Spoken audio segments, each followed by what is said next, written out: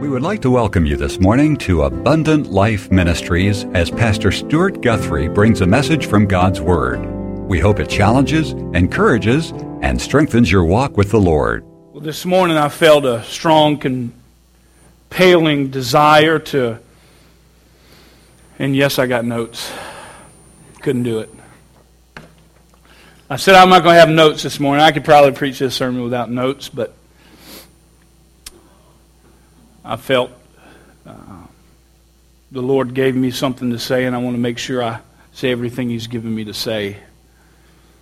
But I want to talk about the topic of church. Because today in our culture and our society, there are many different ideas as the meaning of what the church is. But I want to clarify as to what we hold to here in Abundant Life and our understanding of ecclesiology, which is the theological term for the study of the church, and what it is that we believe the church is here for. Now, this is a very large topic in which could take several weeks, and so I want you to understand this is a brief overview to challenge you, to encourage you, and to hopefully strengthen you this morning as a local body of Christ. Many of you know the school closed yesterday.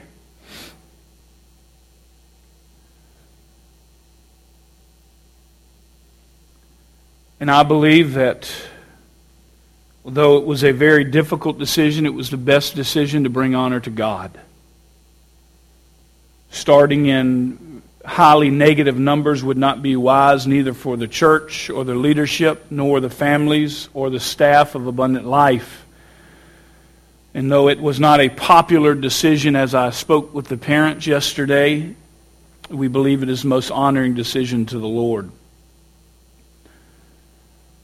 Those decisions were not based off of a whim. They were based off of prayer, God's Word. And in the midst of Acts chapter 27, God spoke to my heart and He said, "Do not set sail. You will lose everything."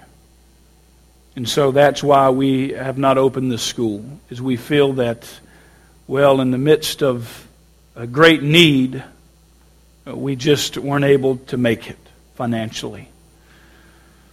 Now, we understand that our God owns the cattle on 1,000 hills. And He could have provided the money if He see the necessity for the school to remain open right now. But ultimately, that was the reason why.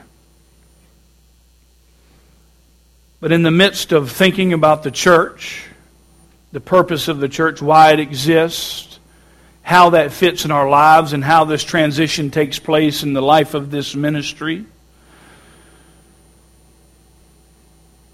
I found myself in a large debate over this very topic with some friends of mine, in which I responded to a Facebook post in a 13-page response.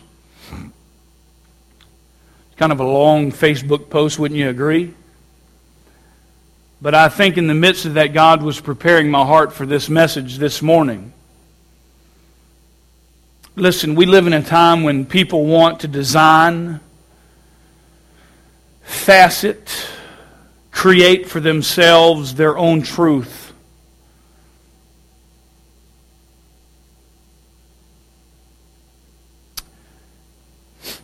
They want to design their own religion. People want to make their own rules. And people want not to be put in the box of God's Word. People desire not to deal with sin and submission. Those are the two S words that are extremely difficult for us as humans to deal with. No one likes to submit, and no one likes to talk about sin. It's a dirty word.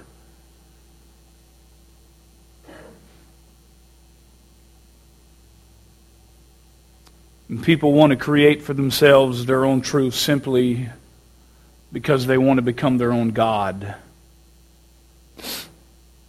I could not believe that I found myself debating this very theory that it was not or is not the Christian's responsibility, the follower of Jesus Christ's responsibility to be a part of a local body of believers on a weekly basis.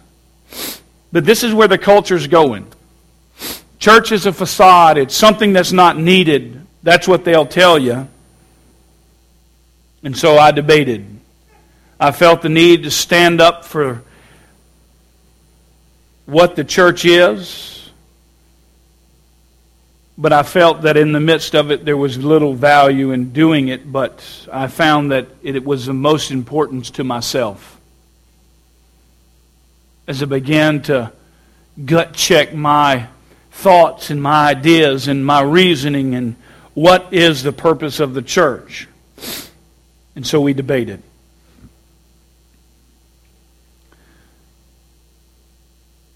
So I think that as we begin to look at the title here that I entitled, Why the Church, it allows us to think about two very simple questions that we're going to look at. Really three, but two that we titled. The first one is, what is the church? Now this seems basic, but on the standard of what we find in our culture, it's not maybe such a standard any longer. So we have to ask ourselves, what is the church? And so let's look at our first point. That question, what is the church? Well, throughout all of the Bible, we find ourselves organized body of believers, which I would refer to as the church. That's really the basics when we deal with the church, with ecclesiology. We should each and every one of us know that the church is not a building. It is not a facility.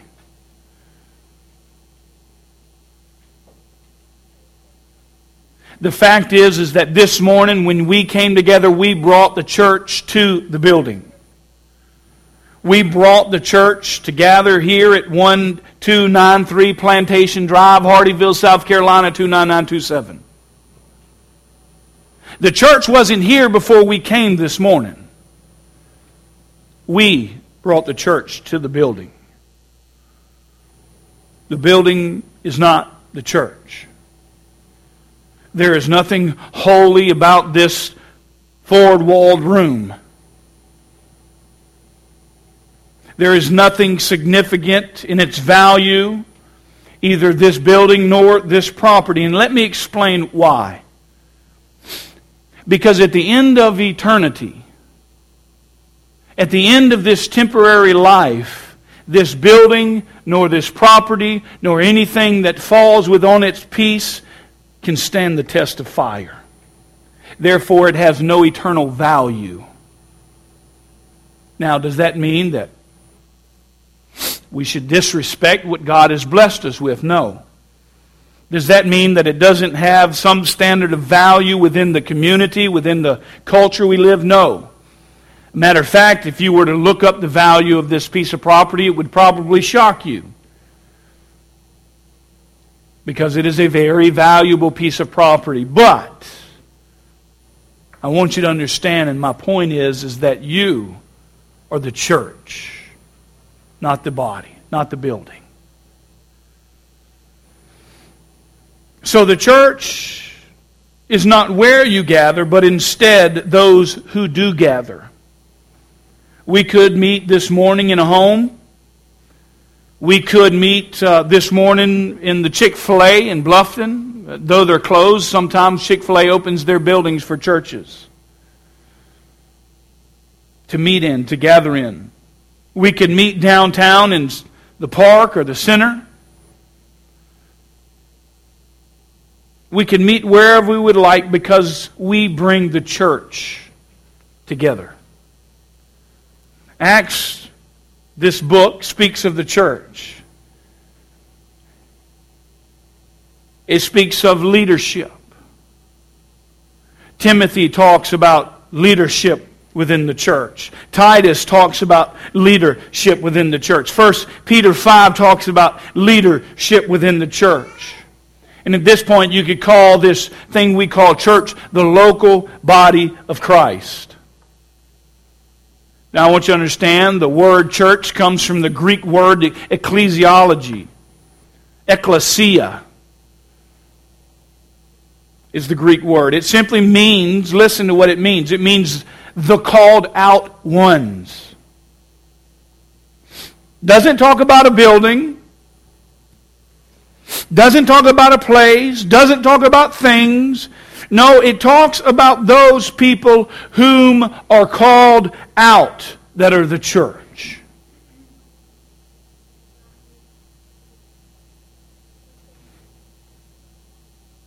And so some may say, what are you doing Sunday? Well, some may say, I'm going fishing, I'm going hunting. Some may say, I'm going to church. What does it mean when we say we're going to church? It might be more appropriate to say that we are going to gather the church. Because we have this idea that we go into church. We are the church. We are going to gather together as the body of Christ to worship the Lord Jesus Christ. Romans 6:15 speaks of the church not as a building but a house. So there can be a such thing as a house church. And we still see house churches in other countries and some places in America. And while they may not fit the actual biblical picture of a church, you can have a church plant that begins in someone's home. Most of the erroneous house churches today, they have no leadership, they have no submission, and they have no one preaching God's Word. They just simply meet together and call it a church. Or a family may sit home and pop on the TV and say, that's my church, I'm sitting here and I'm watching it on television. But even though we can find here in Romans 16:5 the church in a house, there is always hopes of growing into a larger area where God grows the local body of believers. So in this situation, Paul is pointing to the people within the house, not the house itself. Ephesians 1:22-23 tells us that Christ is the head of this local body of believers. And so we see leadership within this body of believers, with Christ being the head. And that flows down through the leadership into the body of followers, the shepherd, the sheep, down to the children. God has always set an order in process. And so we have the term, the local body, and then we also have a term we call the universal body of Christ. The universal body of Christ, I like to say, contains all of the Christians within the world that have ever been and that will ever be. That is the universal body of Christ. And those who have put their faith in Jesus Christ, are a part of the universal body of Christ. When we die and we step into eternity, we will be united with the universal body of Christ. But this morning, just like we're sitting here meeting as a local body, so is Red Dem Baptist, so is First Baptist of Hardyville. They're all meeting as their local body of believers. And so there is a difference. And I'm trying to define terms. And we see that Romans 12:4-5 gives us this great picture of this universal body and how it relates and how you can be related to another congregation down the road, or that congregation or this congregation, and still be in sync with God and still be a godly church and still be part of the universal body of Christ. As he says this, for as in one body we have many members, and each member does not all have the same function, so we, though many, are one body in Christ, and individual members of one another. We see that this universal body of Christ is defined as the human body. I have a thumb, I have a finger, I have a bunch of fingers. I have toes. I have knees. I have ears. I have eyes. I have mouth. I have teeth. I have tongues. They're all part of the same body. So are we in Christ. Now, in some churches, they have too many heads, okay? Some too many churches have too many hands. Everybody wants to be in charge. But the fact is that we all play different roles within the body of Christ. And that shows us the importance of the local body. And so this local body deals not with the universal aspect, but deals with each individual church or each group of localized gathering of believers or called out ones. So this morning we meet as the local body of Christ. The picture we see comes from Paul in this passage, one of many, of course, but you'll get the idea in Galatians chapter 1, verses 1 and 2. He said, Paul, an apostle, not from men nor through man, but through Jesus Christ and God the Father who raised him from the dead, and all the brothers who are with me, to the churches of Galatia. This is a term of plurality. Paul refers, and don't miss, to the churches of Galatia. There were many different places where Christians, where the universal body of Christ were gathering as a local body of Christ together. And though they are still, all a part of the body, we sometimes meet in different places for different purposes, but all for the same reason. Well, I think that we can say we have a simple understanding of what the body is. It's not the building, but it's the people. We know what the church is and what the church is not, which may seem very simple, but very, very, very important as we move forward. These things are important because I want you to understand people can and will put more emphasis into buildings than into people. They will emphasize more about the colors of the walls than the condition of the hearts. People will divide the body over buildings. People will conclude that some things are magical within this room that take place. But what I'm trying to commit to you this morning is that it doesn't matter where you and I meet together to fellowship. The same goal is accomplished if our purpose is to glorify and to praise and to worship the Lord Jesus Christ.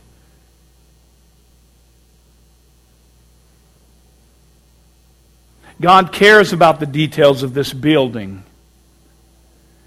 And I'm a detailed kind of person if you know me.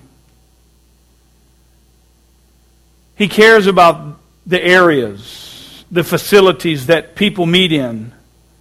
But I want you to understand this morning why it's not that important about the building, about the facility. It's because God does not dwell in buildings anymore. He dwells in bodies.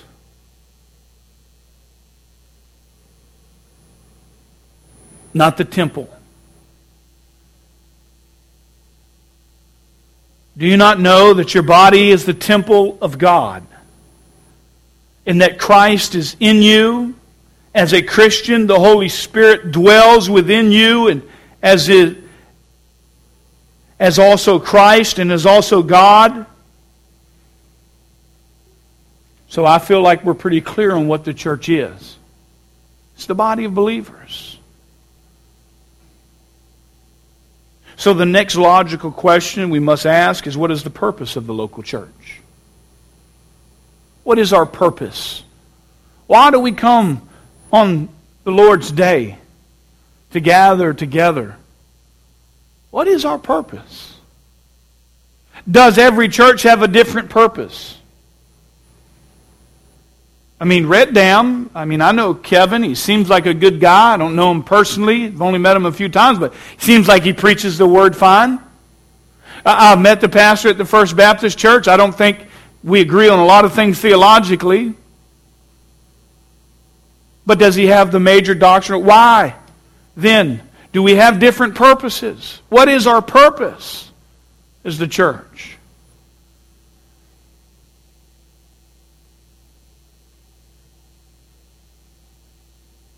So let's answer that question.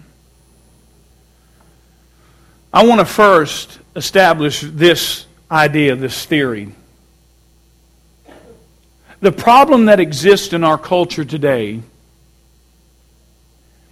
is people believe that they can create for themselves what they want to exist. And the ultimate problem is this: that you and I do not make up what is proper. We don't determine what is right, what is wrong, what is proper, what is moral, and what is immoral. God does.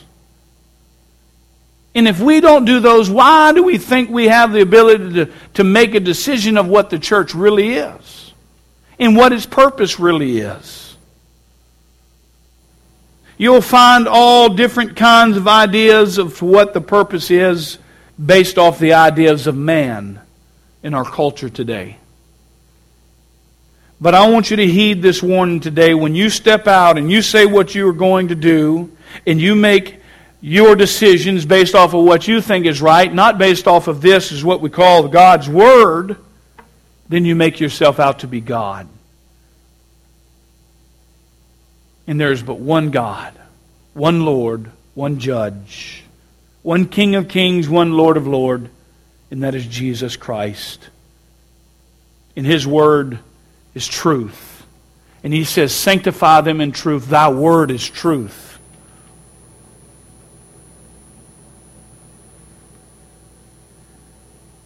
And ultimately, the fact is I'm not God, and you're not God, nor do I wish to be God. Nor should we any wish to be our own God. People will just ramble on with ideas and silly takes on the opinions of man. And I don't know about you, but I don't really care about the opinion of man on their desires and what they think, because I want to do what God wants and run things like God wants. People will all of the time chuck out verses. Listen, I saw it the other night. Sunday night, I visited a small church here in town, and boy, they were just, just use it however you want. Because this is what it says. Baloney! You took it out of context, brother. They will chuck out words and they will just throw things out of context. And it's sickening. Because they do not care about what God thinks, they care about the opinion of man. They'll let science dictate what this book means instead of this book dictating what science means. But I don't care about the opinion of man. I care about what God desires, because I want to do the things God wants me to do and do it His way. They lack the big picture, and really in doing this, they bring grave injustice to God's Word. And we don't have the right to define the church by our own opinions, by our own thoughts, by our own standards, in what it is and how it works and its purpose, because we didn't write the Word of God. God did. And He does know what its purpose is. And it's found right here within the Scripture of the Bible. So I believe that in order to grasp the understanding of what the church is, we must look where? At God's Word. And when we just simply begin to dig and to see what it says, I believe that it teaches us some very basics that I believe we're going to really need to know as a church going forward. Acts 2:41 and 42 gives great insight as to what the church should be like. What should take place in a church service? and therefore gives us a good picture of what the purpose of church is. It reads this, with many other words he bore witness and continued to exhort them, saying, save yourself from this crooked generation. I wonder what Jesus was to say about our generation today. I'm willing to bet he'd say at least the same thing. So those who received his word were baptized, and they were added that day about 3,000 souls. I'd say that was a pretty good Sunday morning, wouldn't you? 3,000 people were saved and added. We have the first picture of a mega church right there. But listen to what it says in verse 42. They devoted themselves to the apostles' teaching and to the fellowship and to the breaking of bread and prayers. Here we find a biblical definition of the Christian church. The localized church doing things in community, together, as a body, as a group. Well, I watched my sermon on TV this week, Pastor, with my wife. I taught my kids in the home. We just woke up late, so we didn't want to come into church late. Well, if you just listen to the sermon, we listened to it on the radio. Pastor, what are you doing Sunday? I'm going fishing. Really? Yeah, I don't need to go to church. I worship out there on the water. You ever heard that? Well, when I was in Montana, I don't need to go to church. I worship up there in the mountains because the mountains are beautiful. People hike. I don't like to walk, I don't like to run unless something's chasing me. But in Montana, they like to hike and walk and run. And that's where they worship God, in the mountains.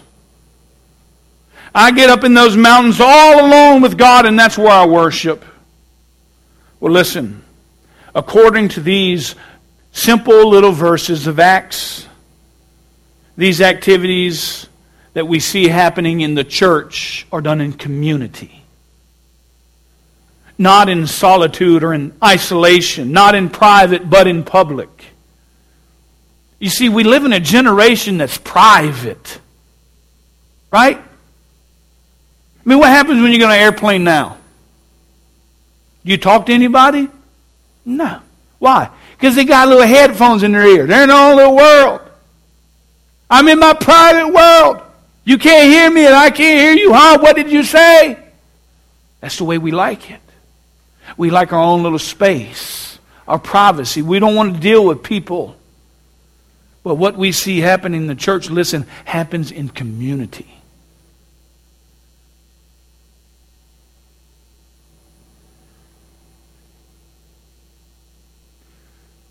It happens in community where we can see each other's struggles.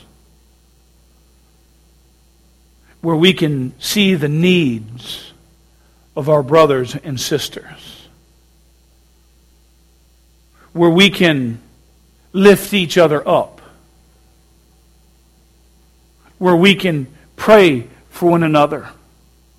Where we can cry together. Where we can laugh together. And so they devoted themselves to the apostles' teaching, to the fellowship, to the breaking of bread, and to the prayers for one another. At the end of every service, we give an invitation to open up in prayer. And while, listen, I understand coming forth and praying right here on this stage, it means nothing different than you praying in your seat. Every Sunday school hour, we spend about 15 minutes in prayer. And I can tell you, I know the needs of everyone in Sunday school.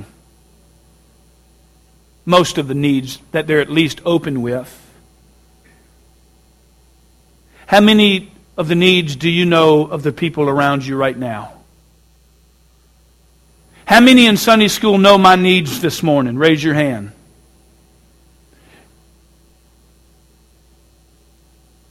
You know why? Because I told him my needs. I know his needs. I know Ashley's needs. I know Dad's needs.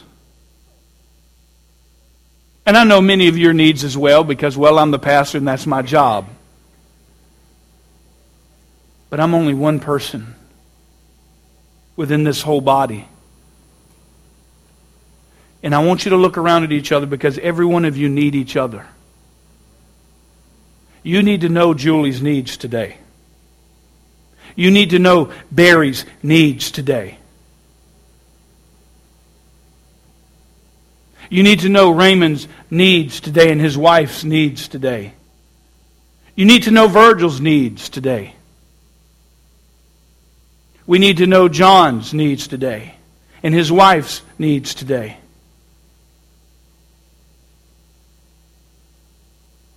We need to know William's needs today. Ain't that right, William? Yeah, that's right. With your cool glasses. I like it. Listen. There has to come a time when this community becomes aware of each other's needs, their struggles, so that we can intercede on each other's behalf. Because that's what the body does. It's not in solitude. It's not in confinement. It's not in isolation. Do you not remember what happened to Jonah when he isolated himself? He became self-focused. You see, my needs become a lot less when I know what you're going through. Your needs become a lot less when you know what I'm going through. Church takes place in community. And here I'm debating with a so-called brother in Christ who sits in his camper and watches his church on TV. And yet he tells me it's biblical. Nobody knows his problems. He got no accountability. He's got nobody to look over his shoulder and say, brother, do you know that's a sin? You shouldn't do that. In love.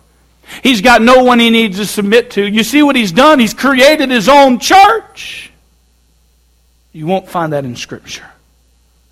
A matter of fact, what we find in Scripture is people stepping away from their needs, selling everything they have to make sure the needs are met within the body. Well, hold on now. That sounds socialistic, Pastor. Hey, listen, it's biblical. If you know your brother's in need and you should sell what you have to make sure he's made for. Now, I'm not talking about the lazy bum who won't go to work. The Bible says, if you don't work, you shall not eat. But there's needs right here in our own body. And listen, if you're not a part of the local body, what I mean by that, if you have not submitted to the leadership of the local church, then you're out of fellowship. And the best is not there for you. Because you know what? If you're not part of the local body of Christ, if you have not joined a local church, though you may be part of the universal body of Christ, we don't know your needs. And I can't give you advice. I can't hold you accountable. You can't hold me accountable because you're not a part of the local body of Christ. That's why membership's important. According to these verses, the activities in church are done in community. And so from this verse we can see the purposes and the activities of the church and what they should be doing. The first thing that should be done is what? There should be teaching biblical doctrine. The Word of God must flow forth in church. Secondly, there must be the providing of a place for fellowship of believers. That means we make sure we have a place where we can call our local gathering place. And right now, by God's grace, is this little room. which I can tell you is a huge room compared to many churches across the world. This is a mega church compared to churches you find in these third world countries that meet in little cramped up houses. When I was doing mission trips in different countries, we would meet in little bitty huts. It'd be so many people packed in their bad breath, all stank, got no shower, got no soap, all dirty, but yet we're packed in there and the Word of God is being preached and it's just a great thing. Yet we come back to America, and you know what the number one thing that a missionary says what's the hardest thing about coming back to America? And he says, being in America. Because we've been so blessed, yet we take so much advantage of what God has blessed us with. The third thing that must take place in the church is we must have the observation of the Lord's table. We break bread together. Now, we don't do that on a weekly basis. We do that on a monthly basis. The Scripture says, as often as you do this, do it in remembrance of me. And so we choose to do it on a monthly basis, first Sunday of the month, and we also eat together then. Fourthly, there must be opportunity for the praying of the saints. Listen, if you are not a part of an adult Bible fellowship, Sunday school, I want to encourage you to get involved. Because I can tell you right now, there's a tight knit within that Sunday school class. And it is a great thing to be able to know the needs of your brother and sister. And unless you're there, you won't know it. Unless somebody else reveals it to you. And let me tell you, there's nothing like hearing the needs of somebody coming from themselves. When we pray every week for people in this body like Eric, who's going through cancer, treatment, when we pray for Ashley and her family, you know her needs. In Scripture, we find people sought the needs of the people. They didn't wait for the needs to come to them. You see, I believe that the genuine picture of a church is community. And when the outside world catches wind that we're doing community the way the Bible says community, they're going to be interested. But why would I go to church with a bunch of hypocrites? You see what the problem is? You see, we don't act like a church sometimes. And we have a really good body here. Listen, trust me, I'm happy with being here. I think what we have is good here. But is good enough? Do you want to be good, or do you want to be best? Do you want to get better at being a church and being a community and growing together, praying together, doing the Lord's table together, hearing the Word of God together, being transformed by His Word?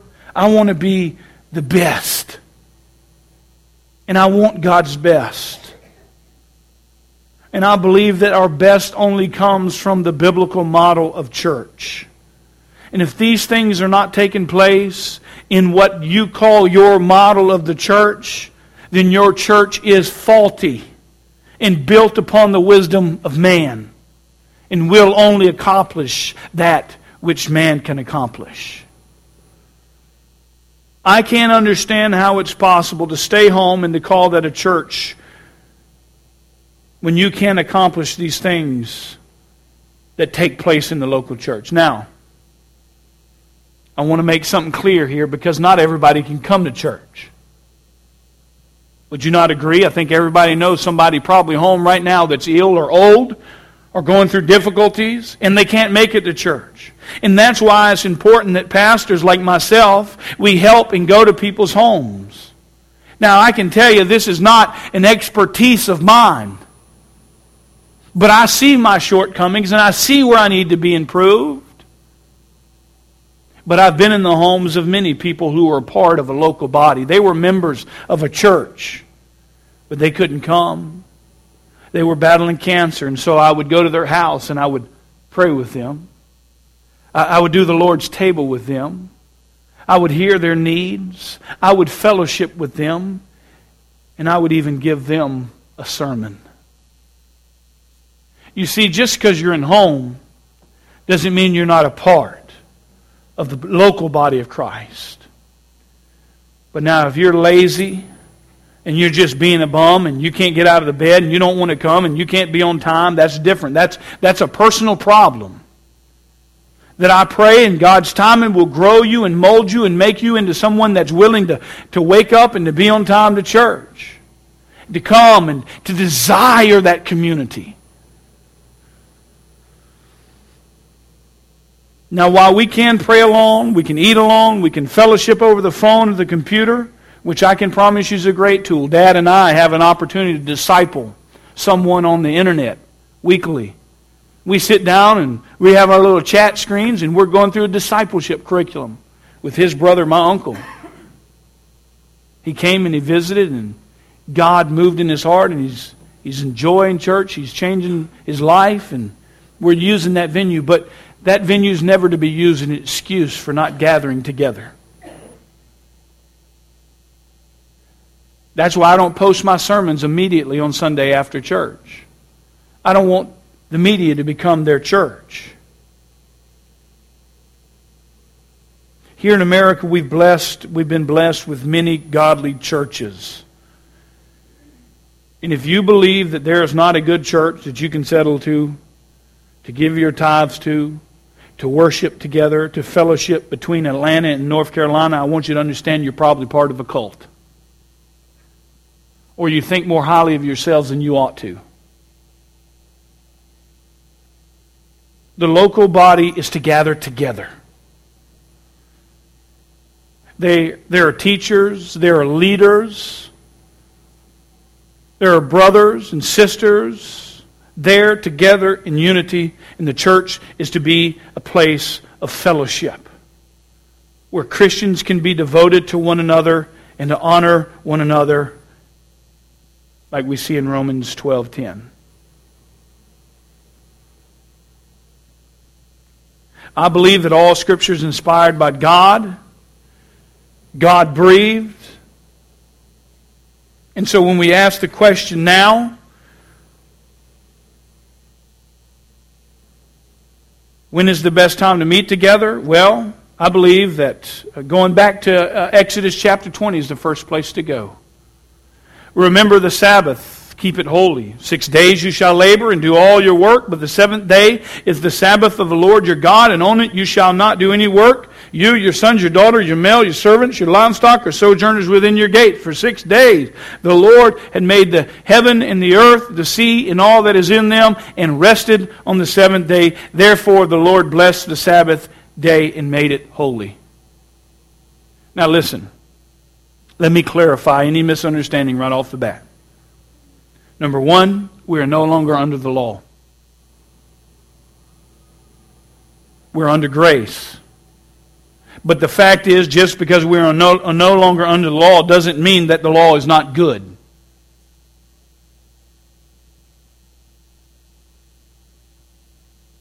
I mean, you wouldn't want to discredit thou shalt not murder, right? I mean, I wouldn't. Somebody might come in my house and try to take me out. Jesus said in Matthew 5:17, do not think that I have come to abolish the law of the prophets. I have not come to abolish them, but to fulfill them. We are called to keep the Sabbath holy.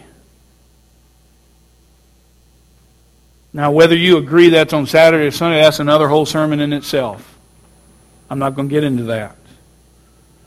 But listen, I have no quabbles. I have a disagreement with those who worship on Saturday and not on Sunday, but I have no quabbles with those who are faithful in worshiping on Saturday. At least they're faithful in taking a day as their Sabbath. You see, Sunday is not my Sabbath. Why? Because I work. Monday's my Sabbath. And so I take Mondays off. And I try to most of the time, and I spend it with my family.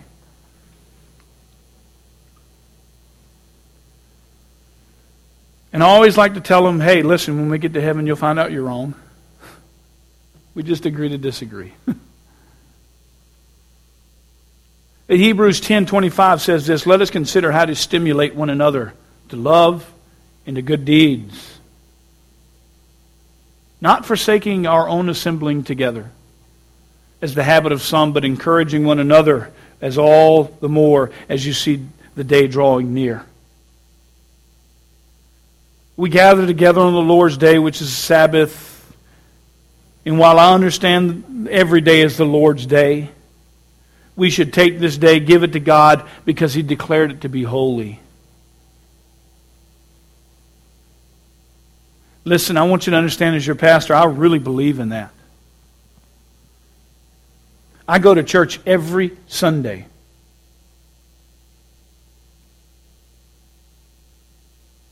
Every Sunday. Unless I'm sick as a dog, I'm going to church on Sunday. Guess what? If I'm on vacation, I'm going to church. If I'm going to Atlanta, you bet your tail I'll be on the internet looking for a church prior to me going there. Now, do I go to church because I got to? Because it's the law? No. I go because I want to. I need that community. I need the fellowship with brothers and sisters in Christ. And so I can't help but sit here and wonder, where's this family? Where's that family? Where's this brother? Where's that sister? Because I care about them. I want to know they're in community and that they're growing together and that we're doing life together as a body.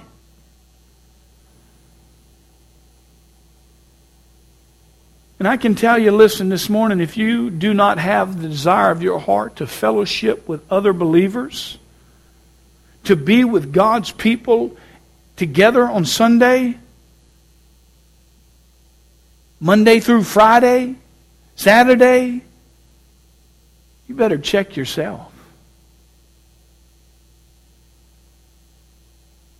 Because as Christians, we should desire to fellowship with one another. It is just normal. And so if you don't have that desire, then you better consider yourself abnormal.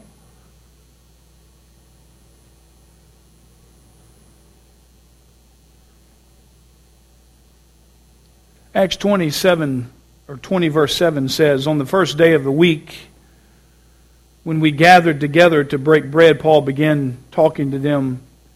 Intending to leave the next day, he prolonged his message until midnight." We find here that this local body of believers is gathering on the first day of the week. Where Paul was preaching the Word, leadership present, fellowship. And in 1 Corinthians 6, 1 and 2, we also see a weekly collection, which seems to point to a weekly gathering of believers.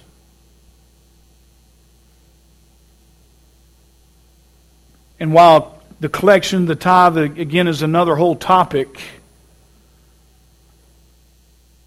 we need to understand that as the body of Christ, unless we begin to set up and start our tithing like God desires us to as a church, we will lose this facility.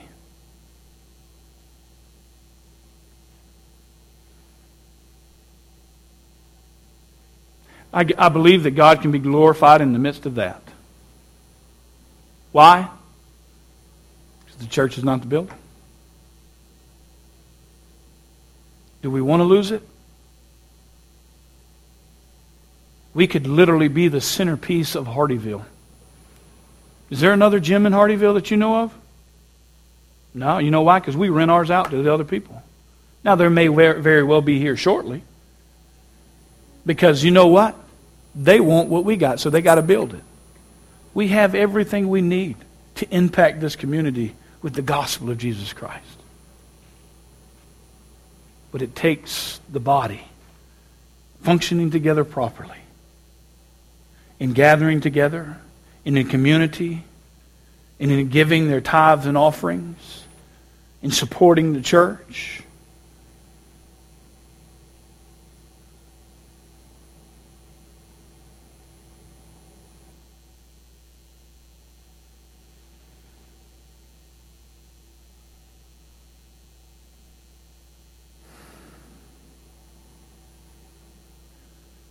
We have some tough roads ahead. But I want you to know, I'm willing to fight for it. I'm willing to make the sacrifice for it. And listen, I have no agenda. I have nothing to gain from this ordeal other than to see God's glory revealed. But can I be committed if you're not committed?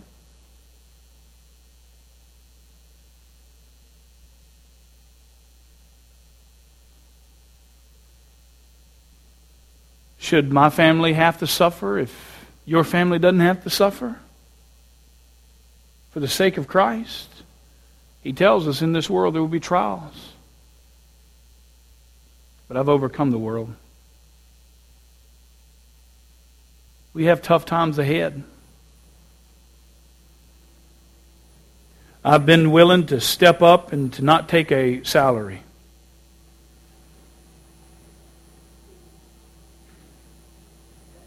That's $3,200 a month.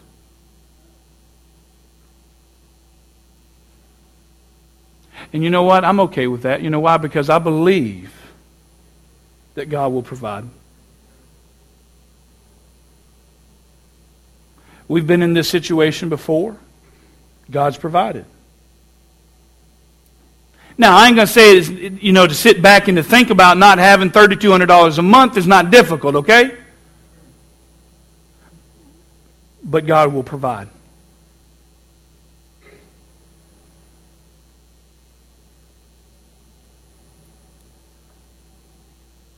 Scripture teaches that the pastor should be paid. And this church has faithfully paid me through difficult circumstances. 1 Timothy 5:17 says, the elders who rule well are considered worthy of double honor, especially those who work hard at preaching and teaching, for the Scripture says, you shall not muzzle the ox while he is threshing, and the labor is worth his wages. Now, I have made a vow, if the money is not there, to not take a paycheck. The bills must be paid first. This mortgage must be paid first. As long as we can do it, we'll do it. But I want you to understand, I need to know that you're going to make the sacrifice as well. Because no matter how much I want this to succeed, I cannot do it alone. This is not a one-man show. This is a body. And each of us has different functions.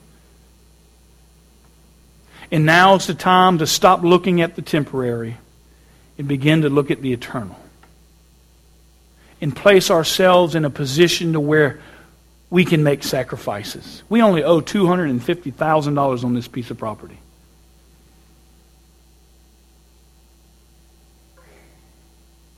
That ain't much more than a home costs nowadays. And this property is probably valued at close to $1.5 million. Now, in our economy, you probably wouldn't get that for it, but hey, it'd be worth a try, don't you agree?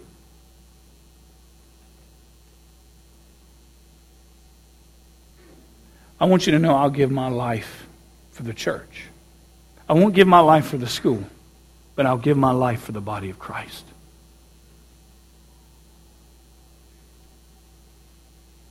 But I need to know that you are on board as seeing this local body grow.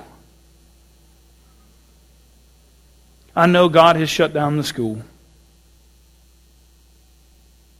And I believe it's because we've put God on the back burner. And there's nobody to blame. It's not a blame game. But I believe the house of the Lord lies in ruin. And I want to read something out of the book of Haggai.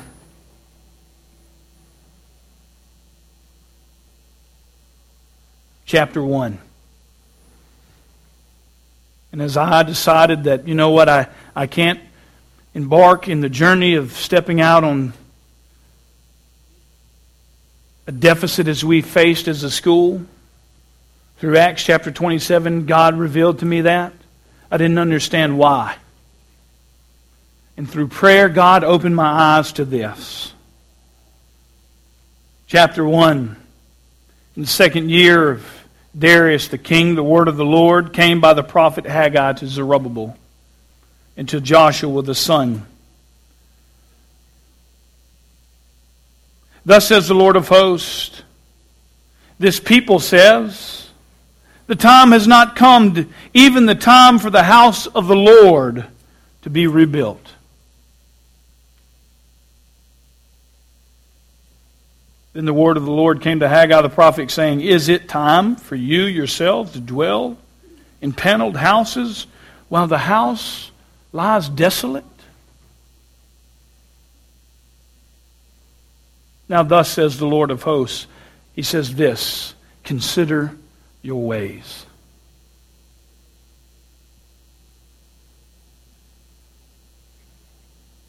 So let's consider our ways. That's what we have to do. And I believe as we consider our ways, and we look, the church has taken the back burner.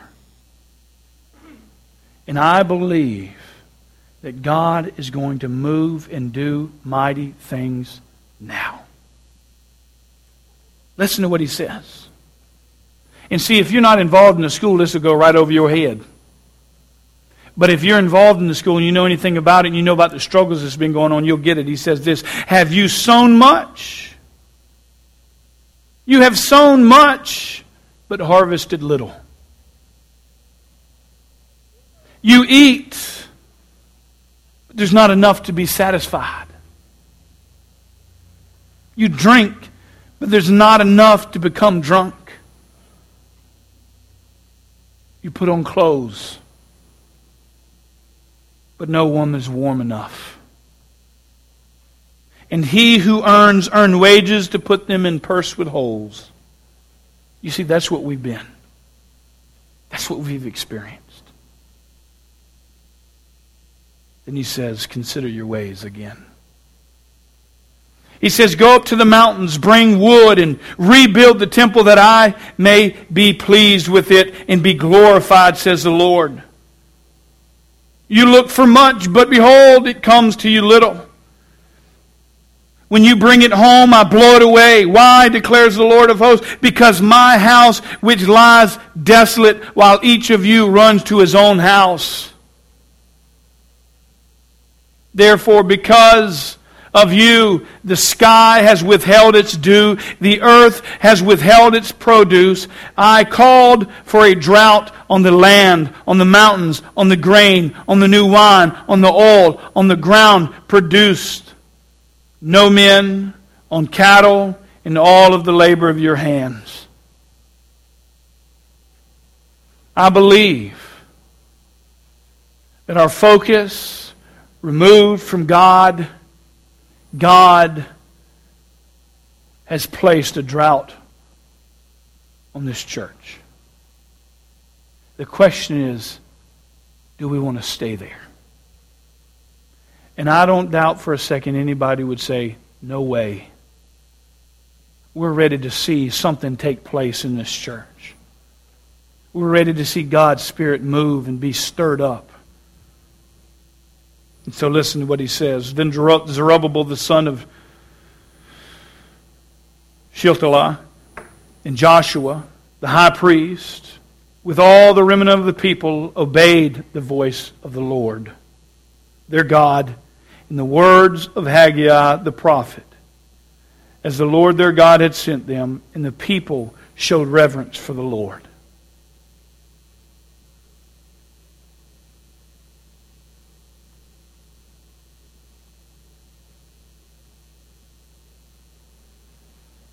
They showed reverence for the Lord.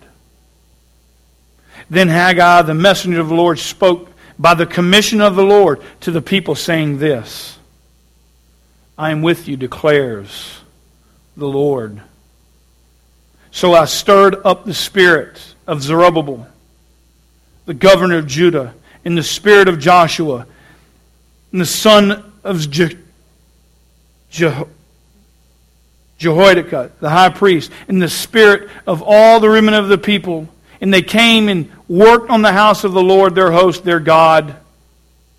And on the 24th day of the 6th month in the 2nd year of King Darius.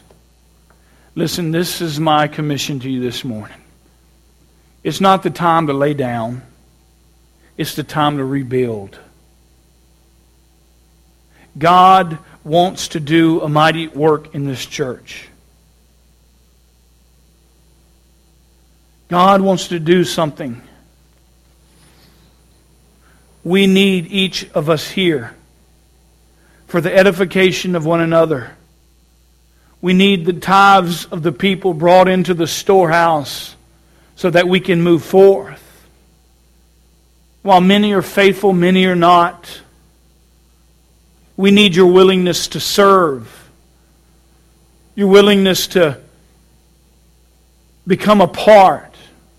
And in many times you're not allowed to serve if you're not a member of Abundant Life. And if you agree theologically with our doctrinal statement, need a church home, then we ask that you would join and fall under the submission of the leadership, and let's begin the process of rebuilding the house of the Lord. And commit to this local body of believers. Meeting weekly on the first day of the week, which is a biblical principle. This letter is to the churches of Corinth. Paul's words were just as important to us as the words of Jesus, because all Scripture is inspired by God. The Christians assembled regularly. You can see these in 1 Corinthians chapter 11, verse 17 to 18, verse 20, verse 33, chapter 14, verse 23, and verse 26. Check out all these verses about gathering together in the congregation. Psalm 122:1 says, I was glad when they said to me, let us go to the house of the Lord. You see, he's glad. There's a joy that comes from going into the house of the Lord. Psalm 42:4 says, for I used to go along with the throne and lead them in the processions to the house of God. Psalm 55:14, we who had sweet fellowship together walked in the house of God together. Psalm 35:18, I will give thee thanks to the great congregation. I will praise thee among the mighty throng. Psalm 49:10, I have proclaimed good tidings of righteousness in the great congregation. Behold, I will not restrain my lips, O Lord. Thou knowest I have not hidden thy righteousness within my heart. I have spoken thy faithfulness and thy salvation.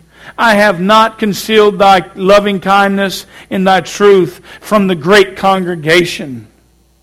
Psalm 149:1, praise the Lord, sing to the Lord a new song, and his praises in the congregation of the godly ones.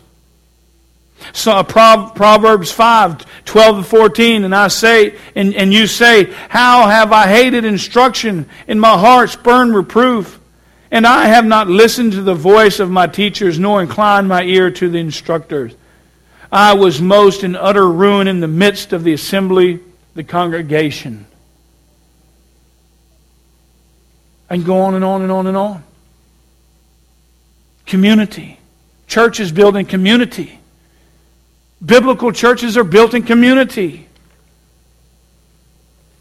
And after the Lord's church, the local body, was established in Pentecost, its members met weekly, often daily. Acts 27 says, upon the first day of the week, when the disciples came together to break bread, Paul preached unto them. Again, we see that meeting. Listen, there's plenty of biblical evidence to show that the church is gathering weekly. We need a church that gathers weekly. And we need each other weekly.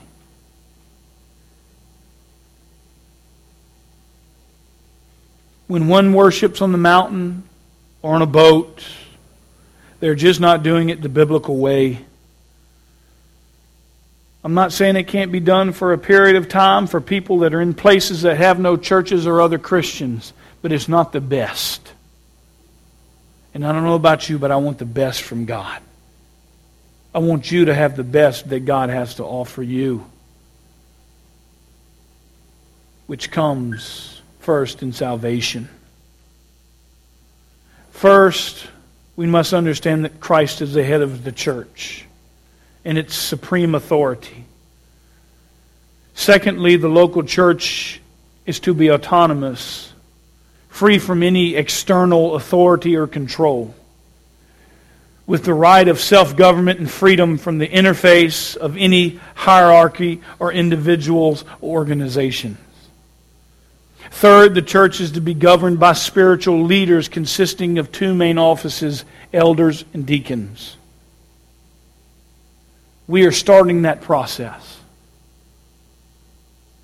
But in order to have that process accomplished, what do we need? We need faithful men to step up and be a leader that God has called you to be as a man.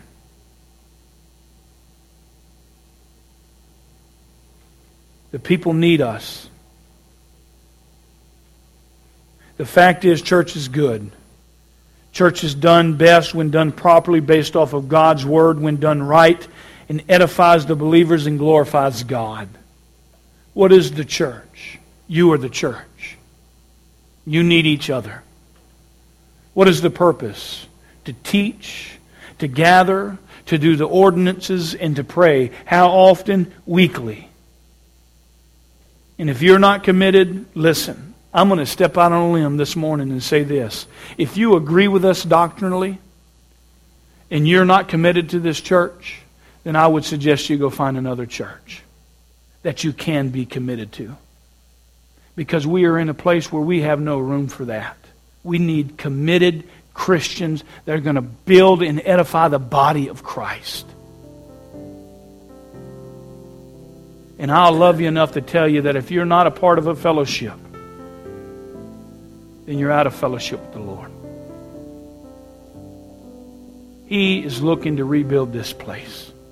It may not be in this building. It may not be on this facility.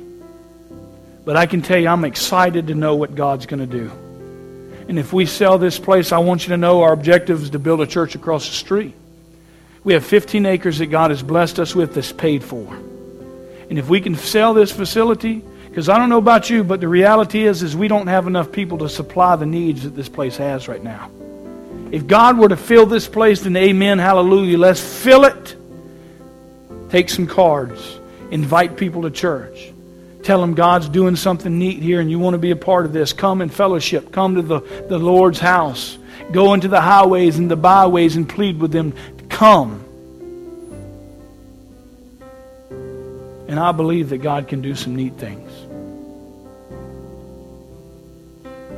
The leaders here are willing to stand up and to fight the battle, to take the blunt. I'm okay with that. But I need your prayers. Because sometimes I want to lay down too. Let's pray. Father, we do thank you.